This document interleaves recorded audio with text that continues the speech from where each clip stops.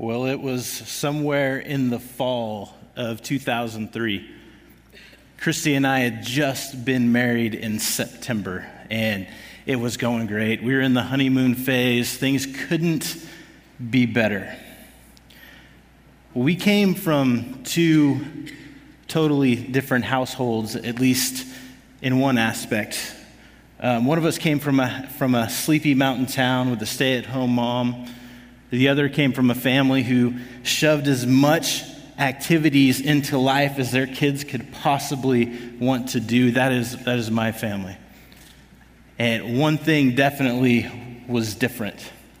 Christy's family treated dinner as a special occasion. One that was a highlight and the cap to the day where everyone can come together and just talk and relate. My family, dinner was something that we squeezed in.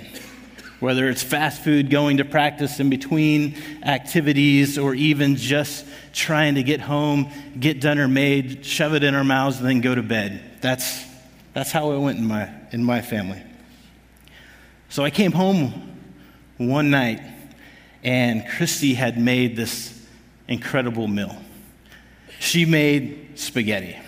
And we sat down, and she started telling me everything she had to do to make this meal from scratch. From the peeling of the tomatoes and the simmering all day and just the whole 9 yards.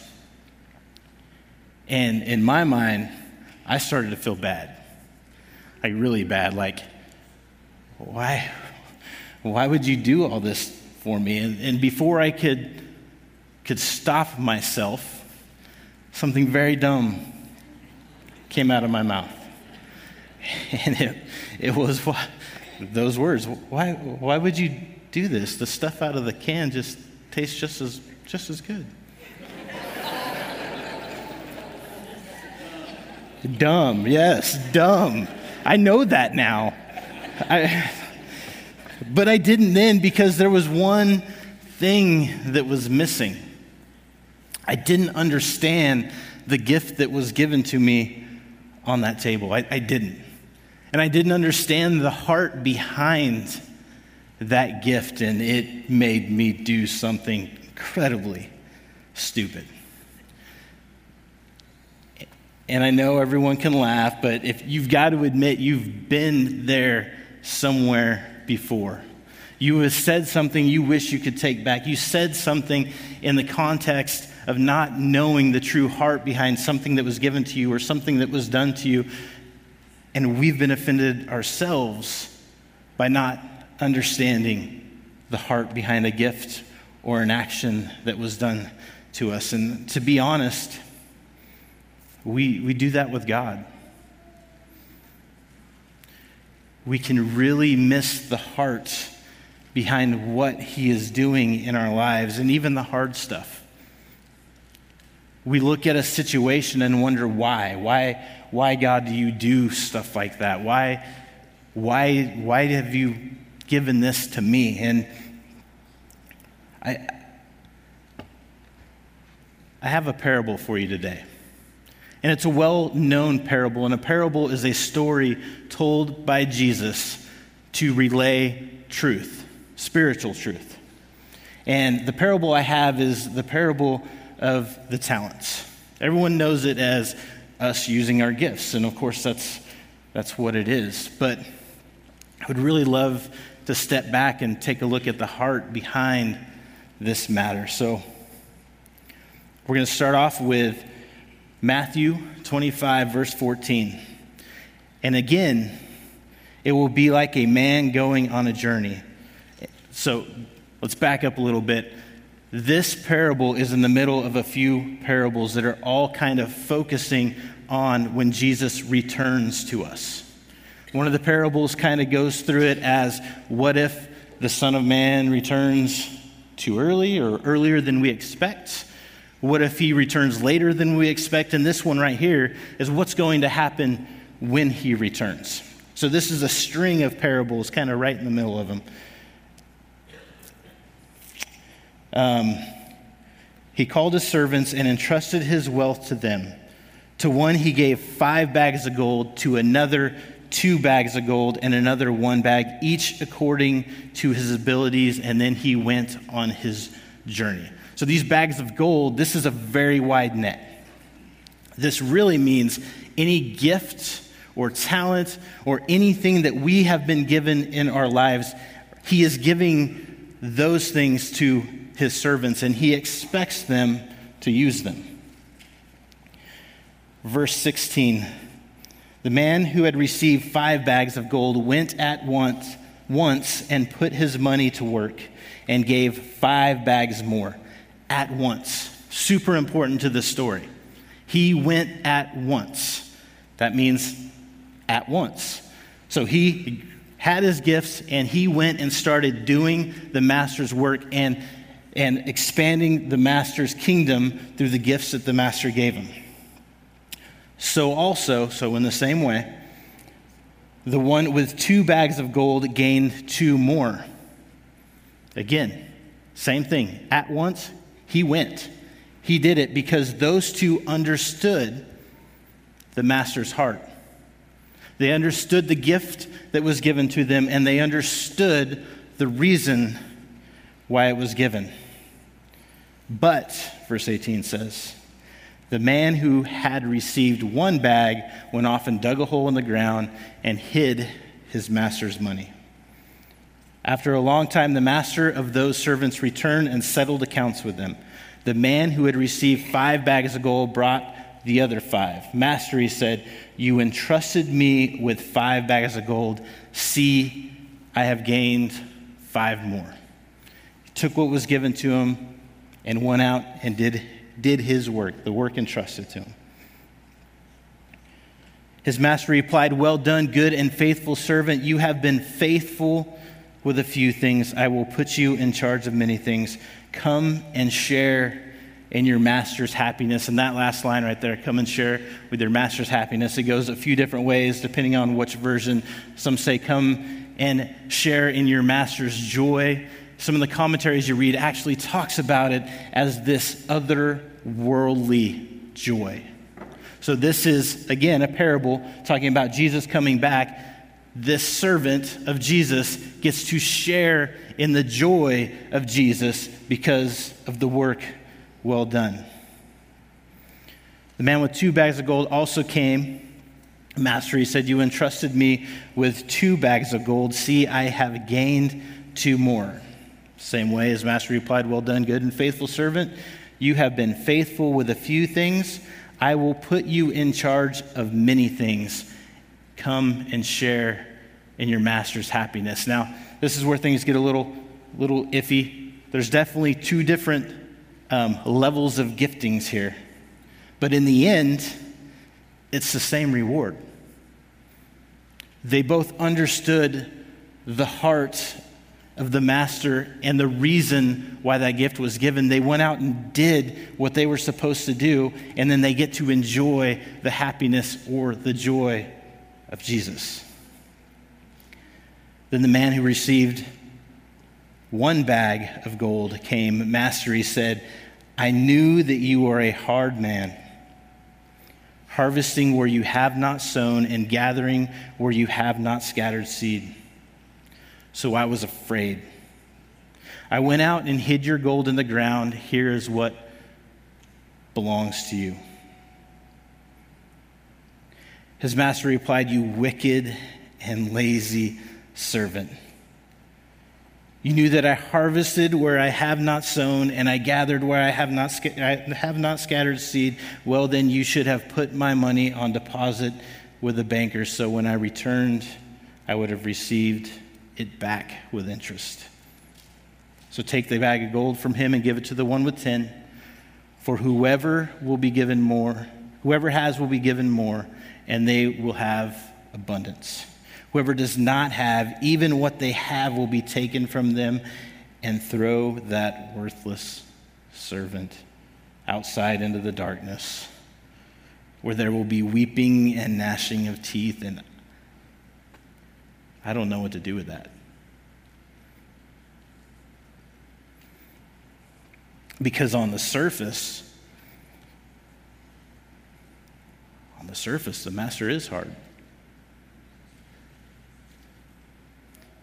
But if we look back and how he dealt with the other two, we can understand that the master wasn't. The master's very generous.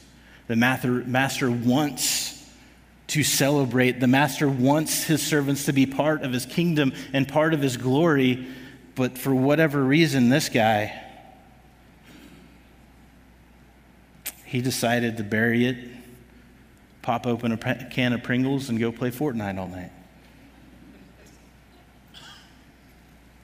Now we really can't understand. We see the lazy part. We don't really know why this guy did what he did, but in my personality, I always ask why. Trust me. All my coworkers get annoyed because why? Why are we doing that? Why did this happen?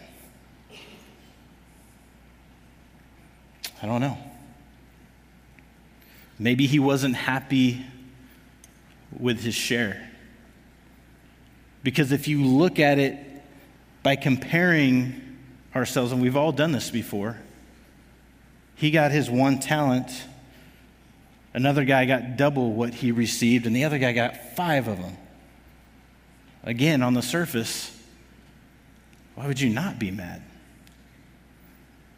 Unless you understood how much that 1 talent is worth. See, the talent, it's a weight measurement of gold. And we don't exactly know what that was, but we're pretty sure it is within a good range. And the estimates put that 1 talent, that 1 bag of gold, at about $1.4 million in today's society. So if that's why he's upset, he didn't understand the gift he was given. He didn't understand the heart behind the gift.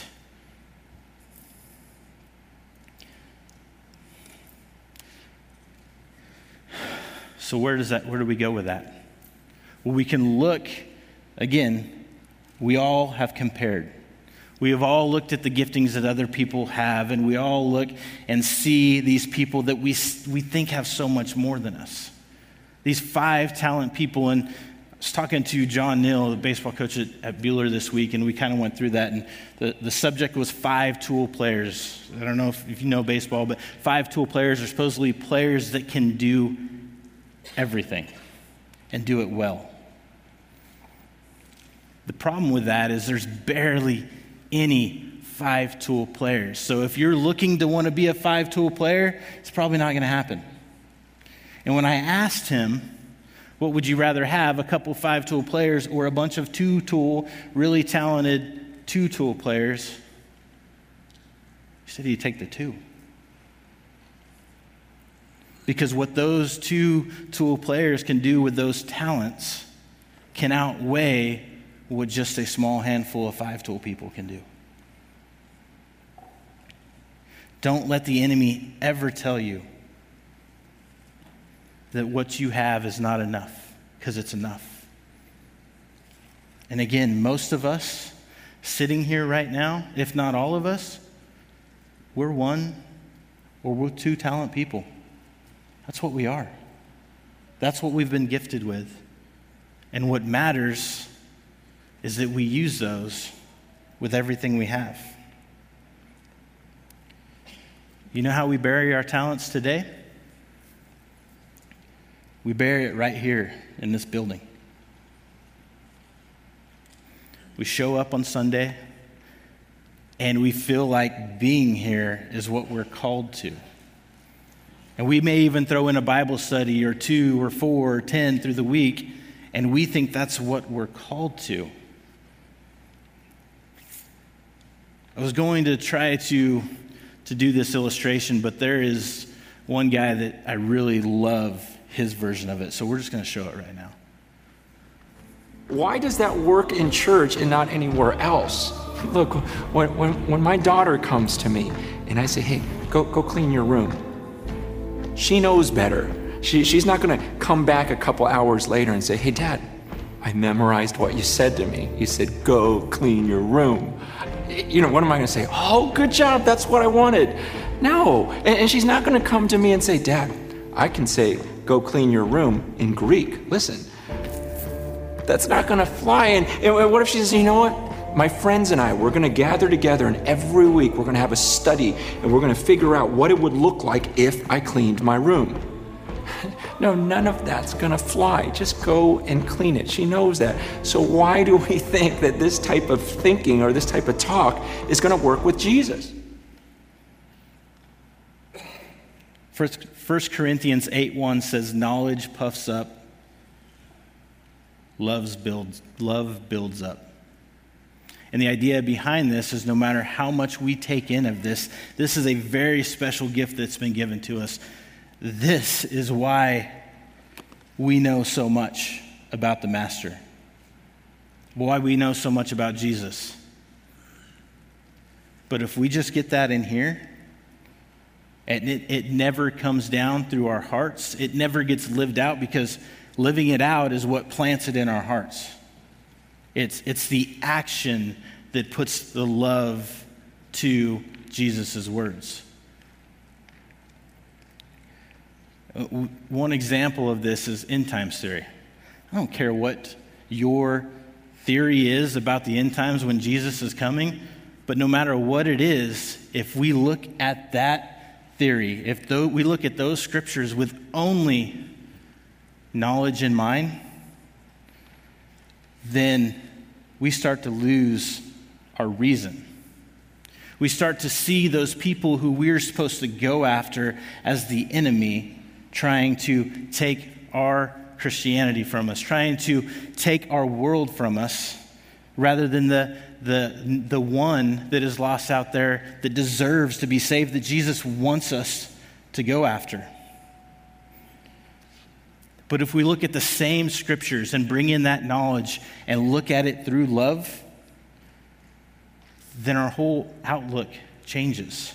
And instead of a defensive game, our game then becomes offensive, and we are now on the attack, trying to save as many people as possible before that day comes. I have an example of that, and it's in a video form, of course. Keep your eye on the guy to the left.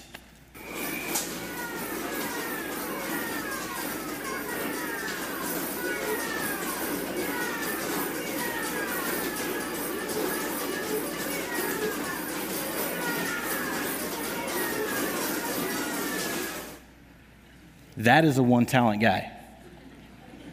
That is all he has, but he does it to everything of his ability. His game, that game is offensive. It is to put as many balls in the hoop as you can, and that is the way we have to look at our end times theory. It's not about sitting and waiting out the world for it to end and Jesus coming back. It is to look for every lost sheep there is and bring them into this fold. That is what looking through those scriptures in love means.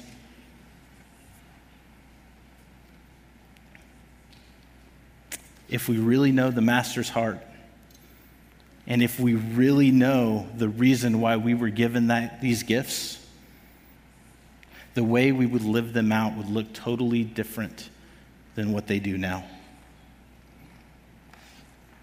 So what does this mean for us?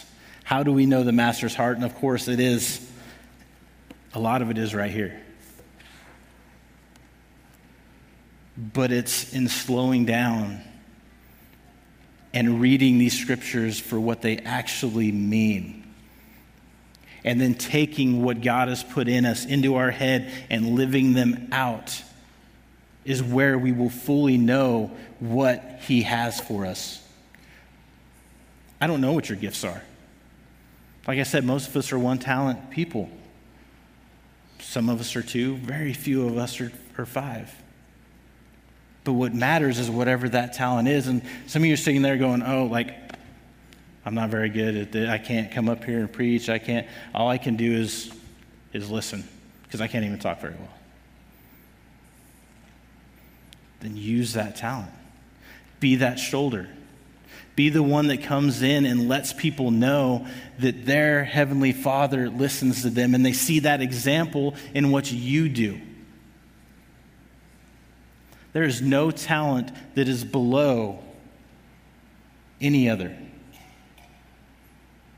It is what we do with those talents that matter. And we're gonna get ready for another round of baptisms here. But honestly, this shirt I have on, I realize it's confusing. As we were going through our meeting for our volunteers earlier, I got asked if I was a bouncer because it just says to move out of your... Yeah, that's not what this is, I promise. What this is we just took a bunch of high schoolers to a thing called CIY. It's a conference, and it's called Move. The whole thing with this conference, they exist to light kids on fire and send them out to the world, and they do an incredible job. An incredible job. And as we're going through it, Brandon has taken high schoolers to this thing before, and I went with him, and he said that you'll be shocked. It's 100% of the kids will have an encounter with God, and I didn't believe him. Oh man. The first night there was an actual sermon. Our boys are in the row behind the girls, and they are bawling. Boys that I have never seen cry before, and these are boys that I've known well because they're all my son's age. They had an encounter with God. And through the rest of that conference, it is them sending out these high schoolers to do what they were created to. It's to understand the master and then to understand the gifts they are given and why they were given those gifts. Church, I got a question for you. Are we going to be the body? Are we going to be a church that these kids come back to and are able to move with? Are they going to come back to this group of people and see a group of followers on fire doing what they now know that they're supposed to do? Or are they going to come back to a church who just shows up on Sunday? And I don't believe that's you.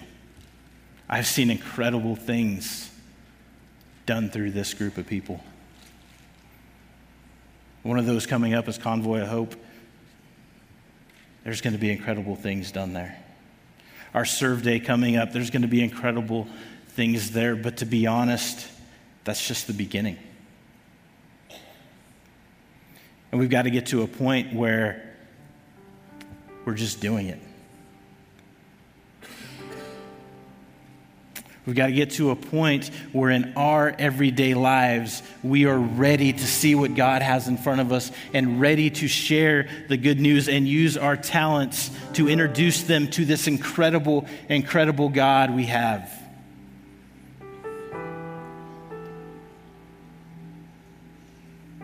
Are you ready? And we've had baptism after baptism after baptism, and we've got plenty more to go in the weeks to come. Life change is happening, and it's happening in this room and because of the people in it. So we're going to go on and we're going to have baptisms again, and then we're going to go out and we're going to have some ice cream. But then we're going to go out into this world with the talents we've been given. And we have a choice every day to use those for their intended purposes and not to bury them. Let's pray. Lord, we thank you. I don't know what all the talents are in this room, but I know one thing. Actually, two. They're from you, and they are meant to do incredible things. And two, our talents are so much more powerful when they are put together and used as your body. Oh, fill us. Fill us for the journey ahead. Fill us for whatever you may put in front of us, whether it's the coworker at the desk across the hall, another student in class as school gets going, whether it's our kids or our family, or our friends or our neighbors. But let us not bury what we have, what you've given us, but let us use it. Use it with everything we have, because we understand your heart and how you see these people. It's in Jesus' name we pray. Amen.